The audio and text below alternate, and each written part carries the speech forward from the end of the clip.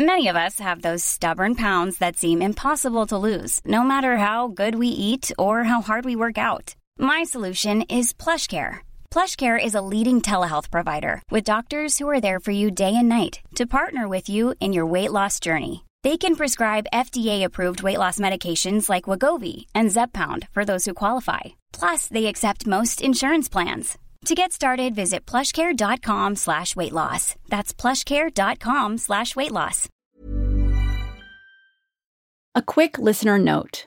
This podcast contains adult language and descriptions of violence. I am Charles Raby's ex-girlfriend and also the mother of his child. The only thing that I can bring to the table is the way that he treated me, which I guess I could give you some insight to who he was before this crime happened. Carrie Ann Wright met Charles Raby in the mid-'80s at an apartment complex in Houston where a friend of hers lived. They were both teenagers back then. And the only thing she could bring to the table now, she told us, was how Charles treated her before the crime that would send him to death row. As you can probably tell, our connection with Carrie Ann was a bit spotty. I met him just in, on the grounds of the apartment one day, and a bunch of kids unsupervised, had the freedom to kind of do whatever they want, and we just sort of took a liking to each other pretty much right away. It was a volatile relationship. During the penalty phase of Charles's trial, where the jurors had to decide whether to sentence him to life or death, Carrie Ann was almost certainly the most damaging witness. She's aware of the DNA and blood evidence that point away from Charles as being responsible for Edna Franklin's murder. None of that matters to her. As probably the single person that knows him better than anybody did back then, even than his own mother. Just know that if you're beating down a path to try and prove this man's innocence, you are wrong. You are wrong. From The Intercept, I'm Liliana Segura. I'm Jordan Smith. Welcome back to Murderville, Texas. Episode 8, Memories. Early on in our reporting, we knew that we needed to try to reach Carrie Ann. All these years later, she is still unsparing in her view of Charles. She left Houston almost 2 decades ago. She's married, has kids and grandkids. Her life seems genuinely happy. Charles represents a dark and ugly chapter from her past. Anytime these memories come up, they're kind of something that I have to remind myself to think past.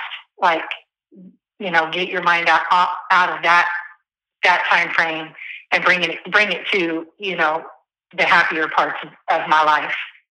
Carrie Ann was 13 when she met Charles, who everybody called Buster. He was 15. At first, he was charming, but things quickly changed. Not long into their relationship, she said he turned violent, yelling at her and flying off the handle, as she testified back in 1994. This led to pushing and shoving, then slapping, and things like that, she said. The amount of violence that would come out of him from a look, from a sigh, it didn't matter. She was 15 when she got pregnant. Her relationship with Charles did not improve. It didn't calm him down. It didn't. I'm sure, there were moments when he would be excited about being a dad and, really like the idea of it all, but it didn't make him a better partner to me. And after their daughter was born, she said the abuse continued. She told us a story that she'd told at trial. It was winter, and their daughter was just a few months old. I was sitting on the fold-out couch with Amber, bundled up with her, trying to keep her warm. And he was standing next to a dresser, and he said, "Can you give me a pair of socks?" And I looked at him and I said, "You're standing at the dresser, get them." And there was a knife on top of the dresser, and he grabbed the knife and he threw it across the room at me. And I tucked the baby and turned my head, and the knife stabbed me right in the head and stuck in my head. In your head? Stuck in my head. If you didn't catch that, Carrie Ann said that Charles threw a knife at her after she told him to get himself a pair of socks. On the stand, Carrie Ann described what he'd thrown as a multi-tool, like you use for camping. It had a can opener on it and a fork and spoon. It was chrome in color. According to Carrie Ann, she left Charles for good in 1989 after he'd gone to jail for getting in a fight with his mom and stepdad. She'd met another boy whose family took her in. He'd gone to jail, and it was my way out. I thought, this is it. I've got to wait. In legal filings, Charles's lawyers describe the circumstances of the breakup a bit differently. They say Carrie Ann actually left Charles before the fight that sent him to jail, and that Charles spent some months taking care of their daughter on his own, with the help of his mother, Betty.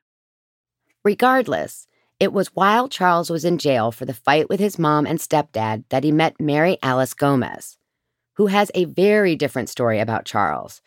He was loving and caring with her, and her baby. We've thought about this a lot. This isn't a question of who you believe. They're not mutually exclusive experiences. Abusive relationships often have a honeymoon period, where an abuser is charming and lavishes attention. Could that be what Charles was doing with Mary Alice? Sure, it's possible. But it's also possible that theirs was an entirely different relationship. No one, not even Charles, has denied that he had a violent streak. And knowing what we know about intimate partner violence, it isn't surprising that Carrie Ann told us she felt lucky to get out of that relationship alive. But none of this means that Charles killed Edna Franklin. And there's no physical evidence to show that he did. But the way that Charles behaved toward Carrie Ann and others is precisely why people think that he's guilty. It's maybe an obvious point, but an important one. If Charles hadn't had a reputation as a violent jerk, Edna Franklin's grandsons, Eric Benge and Lee Rose, wouldn't have been so quick to name him as a suspect.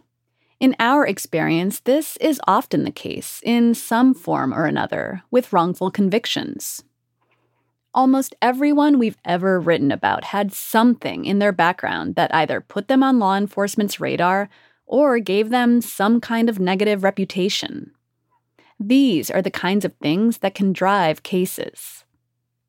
We also know that Charles wasn't the only one among the group of kids that Eric and Lee ran with who was violent, including toward their girlfriends.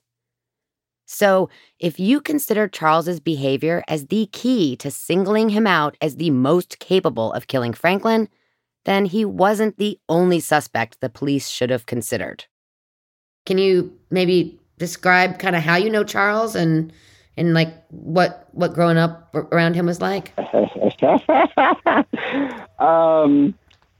Well, it was an adventure. I'll give it that. There was never a dull moment. He was actually probably my closest and best friend at the time. And, we went through a lot of things together, so to speak. That's James Jordan, Charles's friend from childhood. He lived at the same apartment complex as Carrie Ann's friend. James was the person Charles was hanging out with when he met Carrie Ann. James has been in and out of prison for most of his life. When we talked to him, he'd just gotten out months earlier. He was having a rough time getting back on his feet. Right after he was released, he came down with COVID and was super sick. But he was open to talking with us and gave us some insight into Charles's problems as a teenager. Man, Charles was he was a very angry young man. He was a handful because he had problems that he hadn't addressed, that I guess made him like a little Roman candle, huh? But if he was your friend, there was probably nothing he would ever do for you. As James describes it, Charles seemed to be something of a walking contradiction. Charles did beat up Carrie Ann, he said. But James also said that when he was violent towards his own girlfriend, Time Martin, Charles would intervene. Time remembers this too.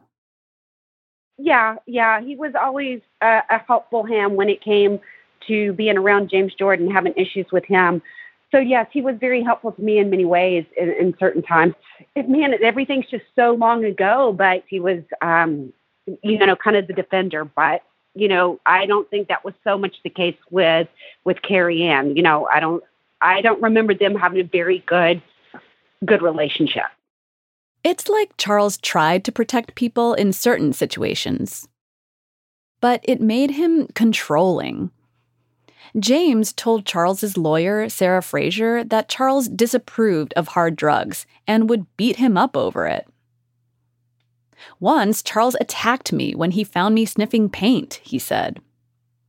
And then there's the story about the sunflower seeds, which Carrie Ann told on the stand.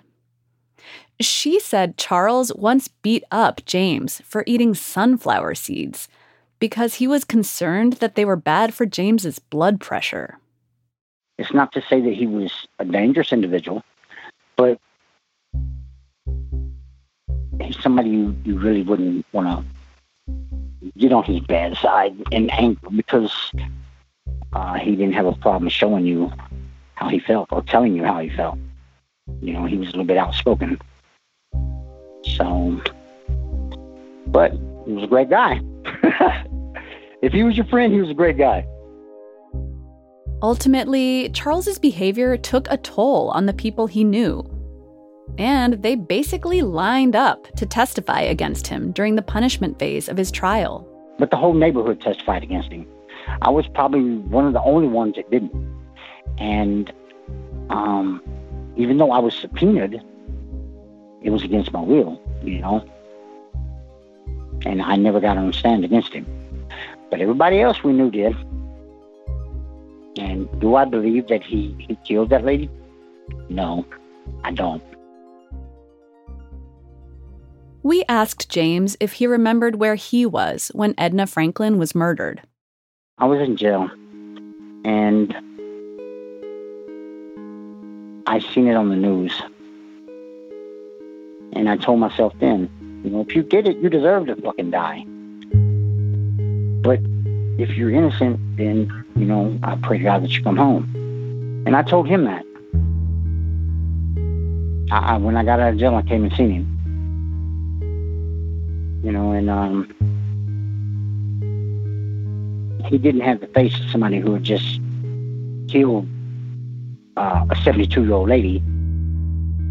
When James went to visit Charles in jail, not long after Franklin's murder, he said Charles just didn't have the face of a killer. That may be how James saw it, but it wasn't how others saw it, including James's mom, who also testified against Charles. She said Charles had hit her once after she caught him and Carrie Ann in her home without her permission. James disputes his mom's account. He said he'd told them they could hang out there, but his mother didn't like that and threatened to call the cops. James says that she hit her head on the wall when Charles tried to push past her to get out of the house.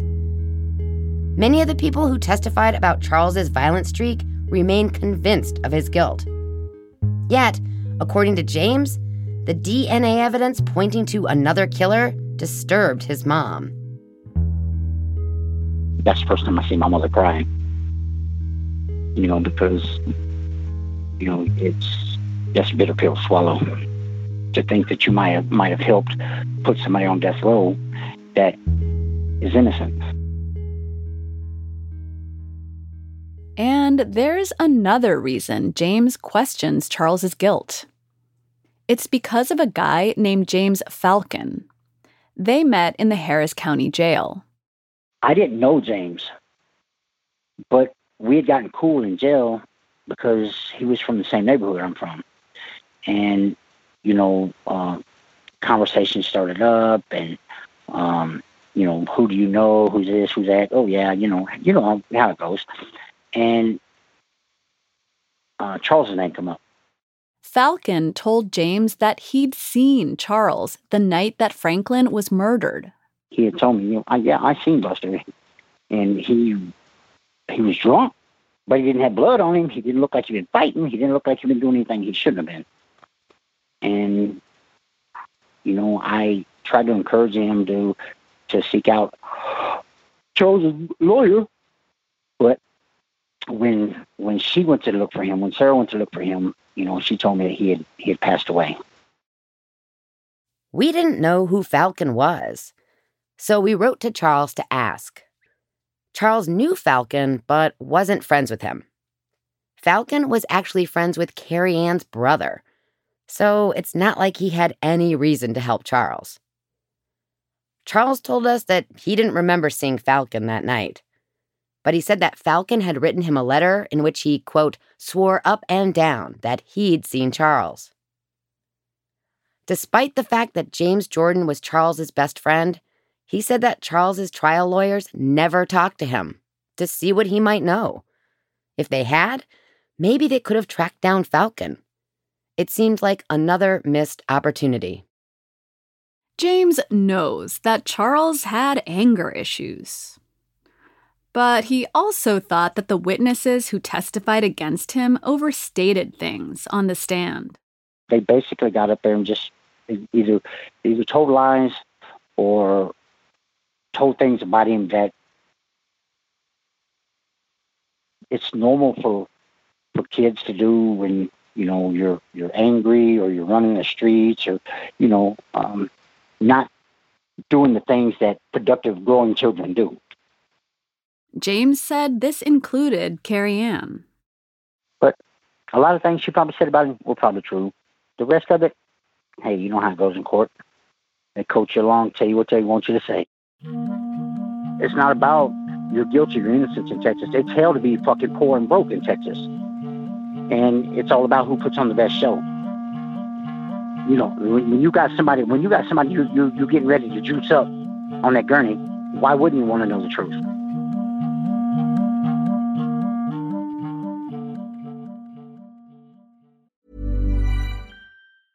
Tired of ads interrupting your gripping investigations? Good news. Ad-free listening is available on Amazon Music for all the music plus top podcasts included with your Prime membership. Ads shouldn't be the scariest thing about true crime. Start listening by downloading the Amazon Music app for free or go to amazon.com/truecrime ad-free. That's amazon.com/truecrime ad-free to catch up on the latest episodes without the ads. Burrow's furniture is built for the way you live. From ensuring easy assembly and disassembly to honoring highly requested new colors for their award-winning seating, they always have their customers in mind. Their modular seating is made out of durable materials to last and grow with you. And with Burrow, you always get fast, free shipping. Get up to 60% off during Burrow's Memorial Day sale at burrow.com/ACAST. That's burrow.com/ACAST. burrow.com/ACAST. When we started going through the files in Charles's case, we were struck by how many documents there were from Child Protective Services, Texas's child welfare agency. There were hundreds and hundreds of pages. And they're really hard to read, but also illuminating. They paint a picture of a person whose childhood was shaped by violence and neglect. Charles lived with his mother and grandmother, both of whom had mental health problems. His mother had a series of dysfunctional relationships. Charles was abused and abusive. From the time he was pretty young, he was repeatedly removed from home and shipped off, typically to a group home or wilderness camp. Charles really didn't want to talk about any of this with us, especially anything about his mom. He made clear early on that this stuff was off limits.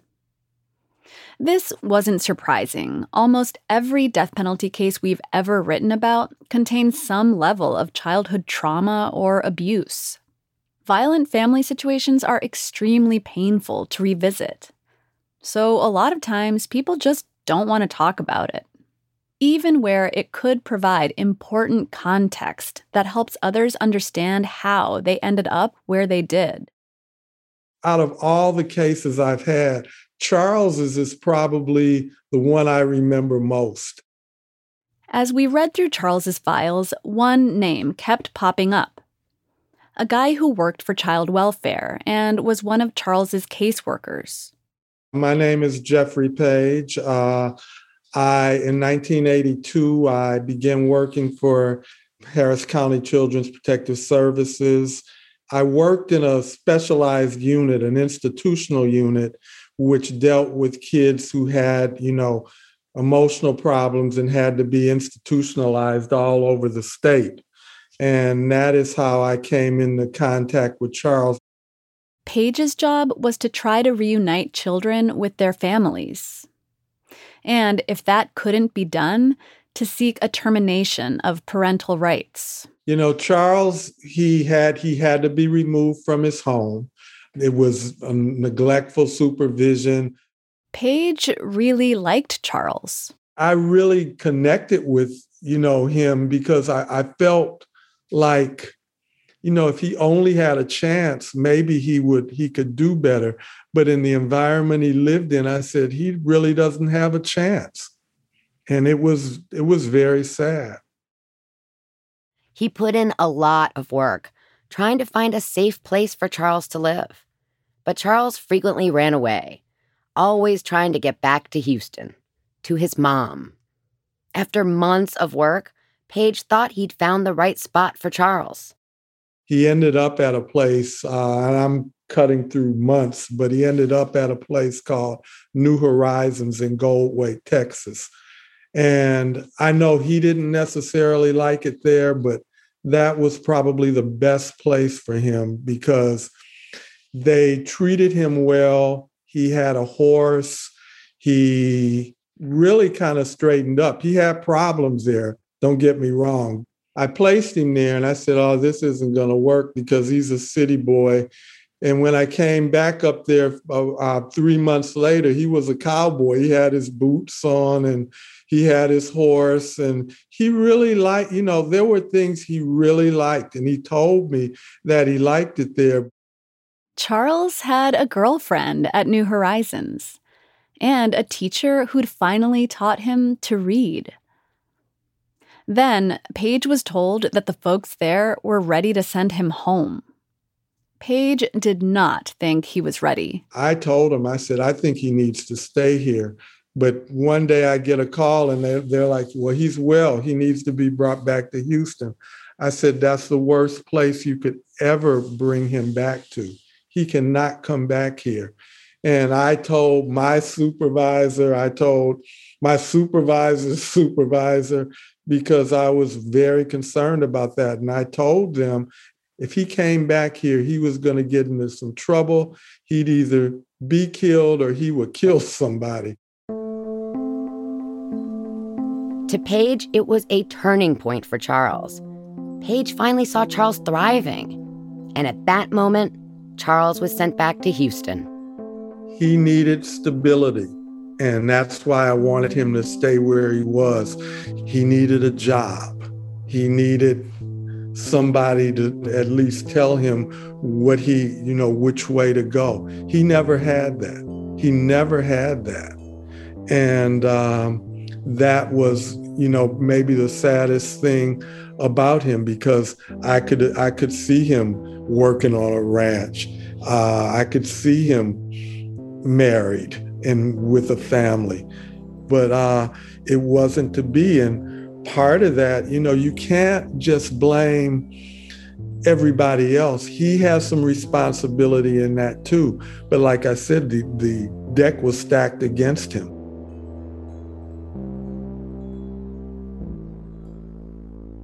We asked Page what he meant when he said that Charles might kill or be killed.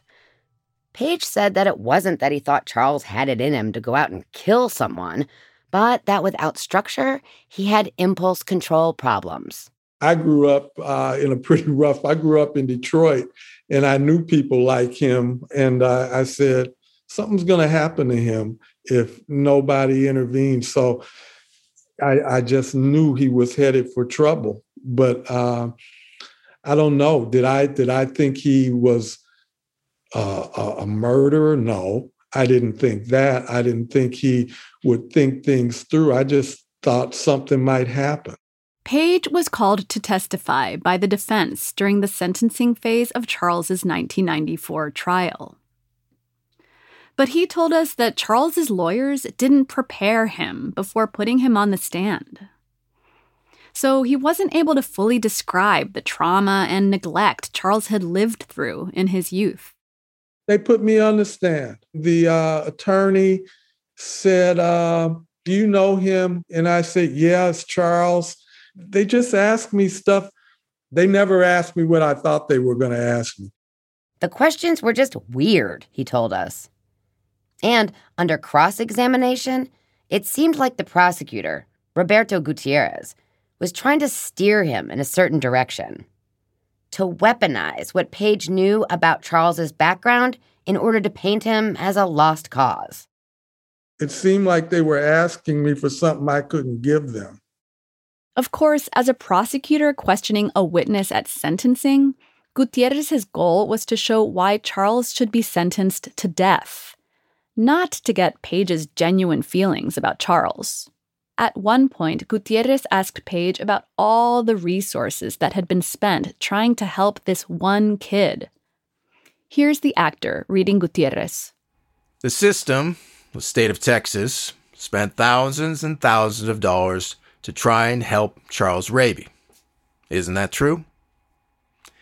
And one of the sad things about your job is that you tried to save them all, and you can't. Page told us he couldn't speak to whether Charles was innocent or guilty of murdering Edna Franklin. But he understands enough about the system to know that it's fallible. It just seemed like everything was a foregone conclusion. And why am I sitting there?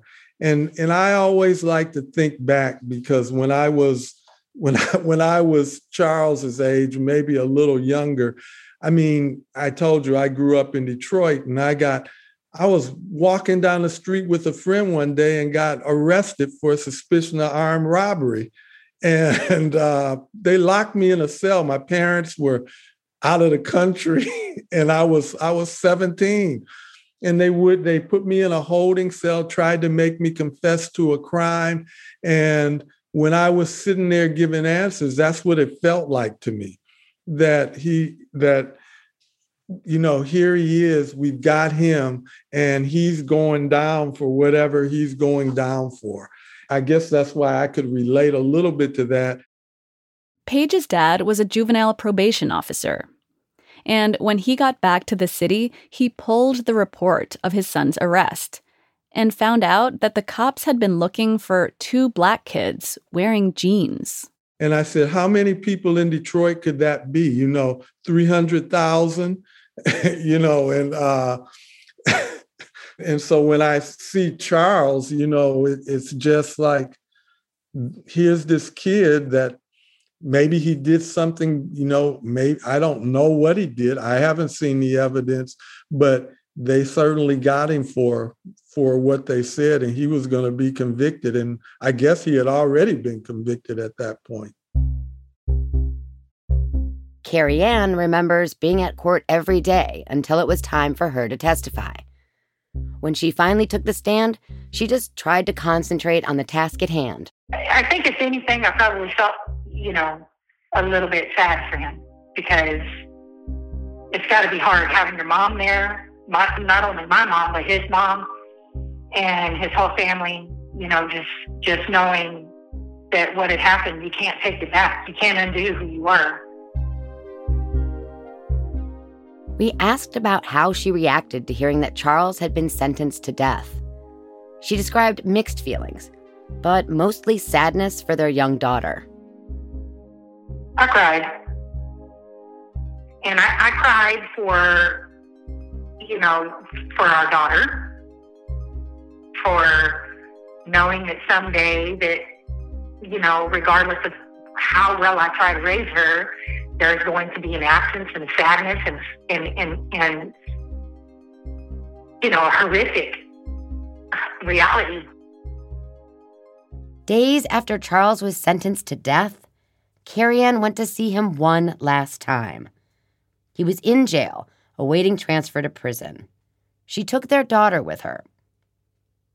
Carrie Ann's description of this visit was by far the most surprising part of our conversation.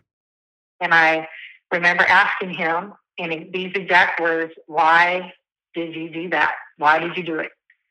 And we had our hands touching on the glass, and Amber had her little hand up there, and he shrugged and shook his head, and he said, I don't know, I just snapped. And we just sat and cried and cried and cried. This was the first time we'd ever heard about this. That Charles had supposedly confessed, again, after he was convicted.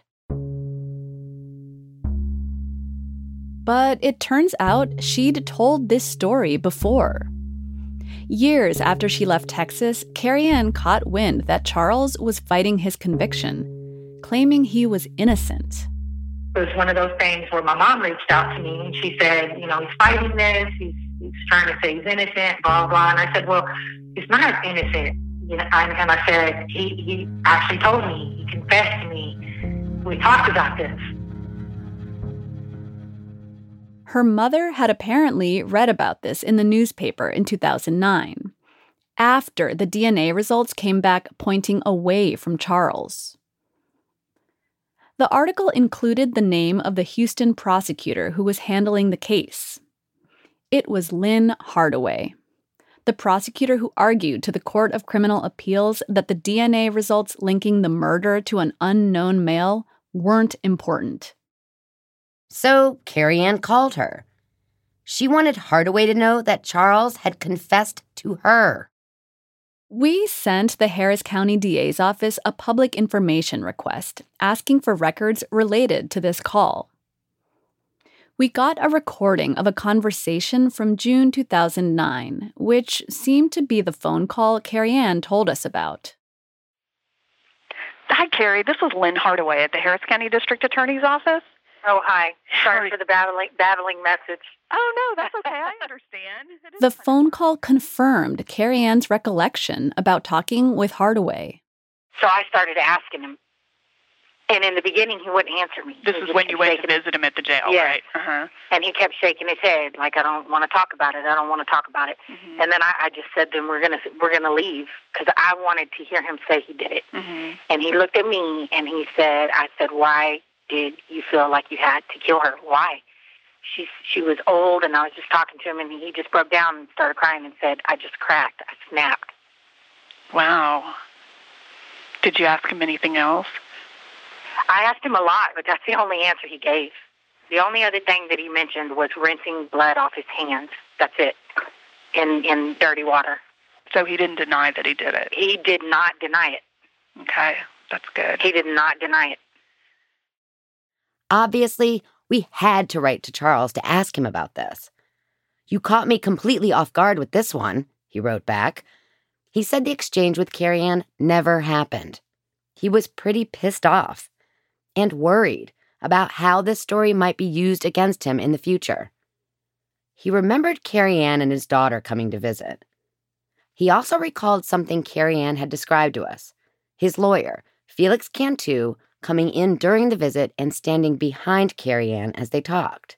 But he swore he never said anything about his case to Carrie Ann. We asked Cantu about this, but he didn't remember the visit. For much of their call, Carrie Ann and Hardaway discussed the potential impact of the DNA results on Charles's case. They also discussed the serology work from 1992 that Charles's defense hadn't known about. Well, okay, the way that I'm not a scientist and I don't really understand it, the bad thing about the blood evidence is this other blood type is showing up. But the blood it couldn't be a mix of her blood and his blood making some weird strain. No, right? No. Hardaway acknowledged that this evidence could make a difference for Charles. But I don't know what the judge is going to do. I don't know. I just don't know. But you know what? What you have told me could be very helpful. Hardaway asked Carrie Ann if she would be willing to give an affidavit recounting her story about the jail visit. Carrie Ann agreed. and eventually traveled to Houston to give a video statement. We'd reached out to Hardaway for an interview weeks before we ever talked to Carrie Ann. She's now in private practice. She responded quickly, saying she'd be happy to talk with us about her work on Charles's case as soon as the following morning. We followed up with a few more details about what we hoped to cover, specifically the DNA evidence that didn't match Charles. She responded the next morning, and she'd changed her tune. When I said that I would speak to you about Mr. Raby's case, I meant on an informal, non-recorded basis, she wrote. She said that if we wanted to do a, quote, formal interview, she would need to prepare. That would take time. And, it turned out, money. I require a retainer to proceed with a formal interview, she wrote. My rate is $250 an hour, and I estimate 5 hours of prep time. In other words, we'd have to pay her $1,250. Needless to say, that wasn't happening. And as someone who dealt with the media as part of her job, she must have known that we don't pay for interviews. We asked if she'd be willing to answer some questions via email instead. Sure, she said. Hardaway told us that she remembered meeting with Carrie Ann and taking her statement. But she said she never used it in any legal proceedings. We found this odd. Hardaway had argued in court, first in Houston and then at the Court of Criminal Appeals, that the DNA evidence wasn't strong enough to overturn Charles's conviction. And she leaned heavily on his confession as proof that the DNA didn't matter, and he was clearly guilty. So it would seem reasonable that Hardaway would have seized upon Carrie Ann's story as further evidence of his guilt. Why wouldn't she use Carrie Ann's account if she found it credible? We asked Hardaway why she never used Carrie Ann's statement. Hardaway said she wasn't sure whether she had the statement at the time. In fact, she did. Carrie Ann provided her statement in August 2009, as the DNA hearing in Houston was still going on.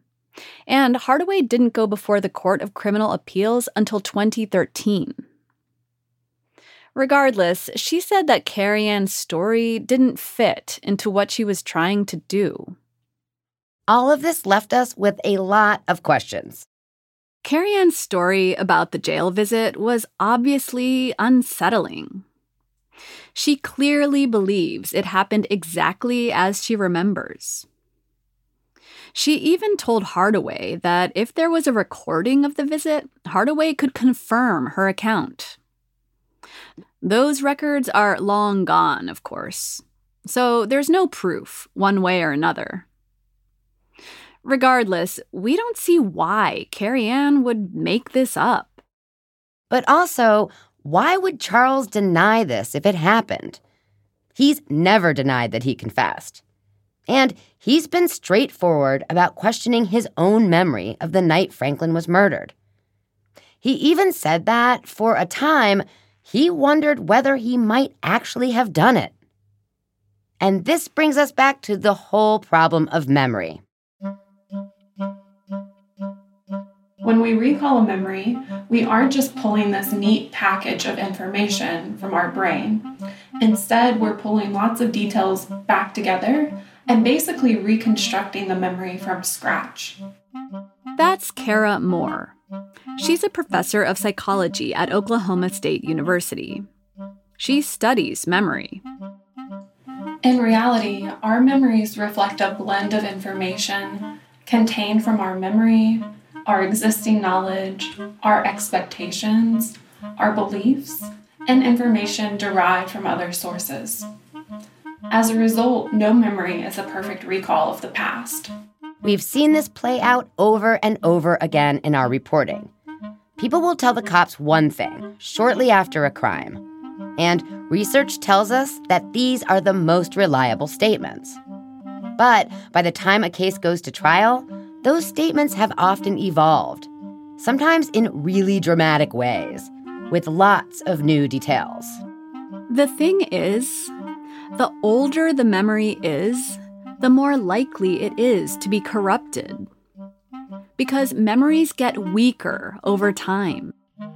And memories of traumatic events are especially prone to distortion, Moore said, because mental imagery and imagining also play a role in the reconstruction of memory.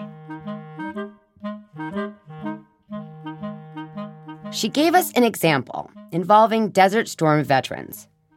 Researchers found that over time, the number of traumatic events they remembered experiencing during combat multiplied. The most important finding from that study is that the majority of the changes were from no, I did not experience any of these types of events, to yes, I did experience one or more of these types of events. All the factors that impact memory, time and trauma in particular, are at play in this case. The reality is, when it comes to this case, everybody is an unreliable narrator, at least insofar as their memories are concerned. The only thing we know for sure is what the science tells us. The serology and DNA evidence point to a different killer. Next time on Murderville, Texas, the other suspect. I mean, I don't know why they wouldn't have DNA tested Edward Bain. Why wouldn't they have done that? He was in jail for assaulting someone, an old lady or something, which certainly is weird. I know he was eliminated, and it was because he had an alibi. He was somewhere else, could not have killed Mrs. Franklin. It was not with me. Yeah, and I didn't even know that had ever been said because no one ever asked me. Murderville, Texas is a production of The Intercept and First Look Media. Andrea Jones is our story editor. Julia Scott is senior producer. Truk Nguyen is our podcast fellow. Laura Flynn is supervising producer. Fact-checking by Miri Jesuthasan. Special thanks to Jack Disadoro and Holly DeMuth for additional production assistance. Voice acting on this episode by Vincent Thomas. Our show was mixed by Rick Kwan with original music by Zach Young. Legal review by David Braylow. Executive producers are Roger Hodge and Christy Gressman. For The Intercept, Betsy Reed is the editor-in-chief. I'm Liliana Segura. And I'm Jordan Smith. You can read show transcripts and see photos at theintercept.com/Murderville. You can also follow us on Twitter, at Liliana Segura and at Chronic_Jordan. If you'd like to support our work, go to theintercept.com/donate. Your donation, no matter what the amount, makes a real difference. If you haven't already, please subscribe to the show. And please do leave us a rating or review. It helps people find us. If you want to give us feedback, email us at podcasts@theintercept.com. Thanks so much for listening.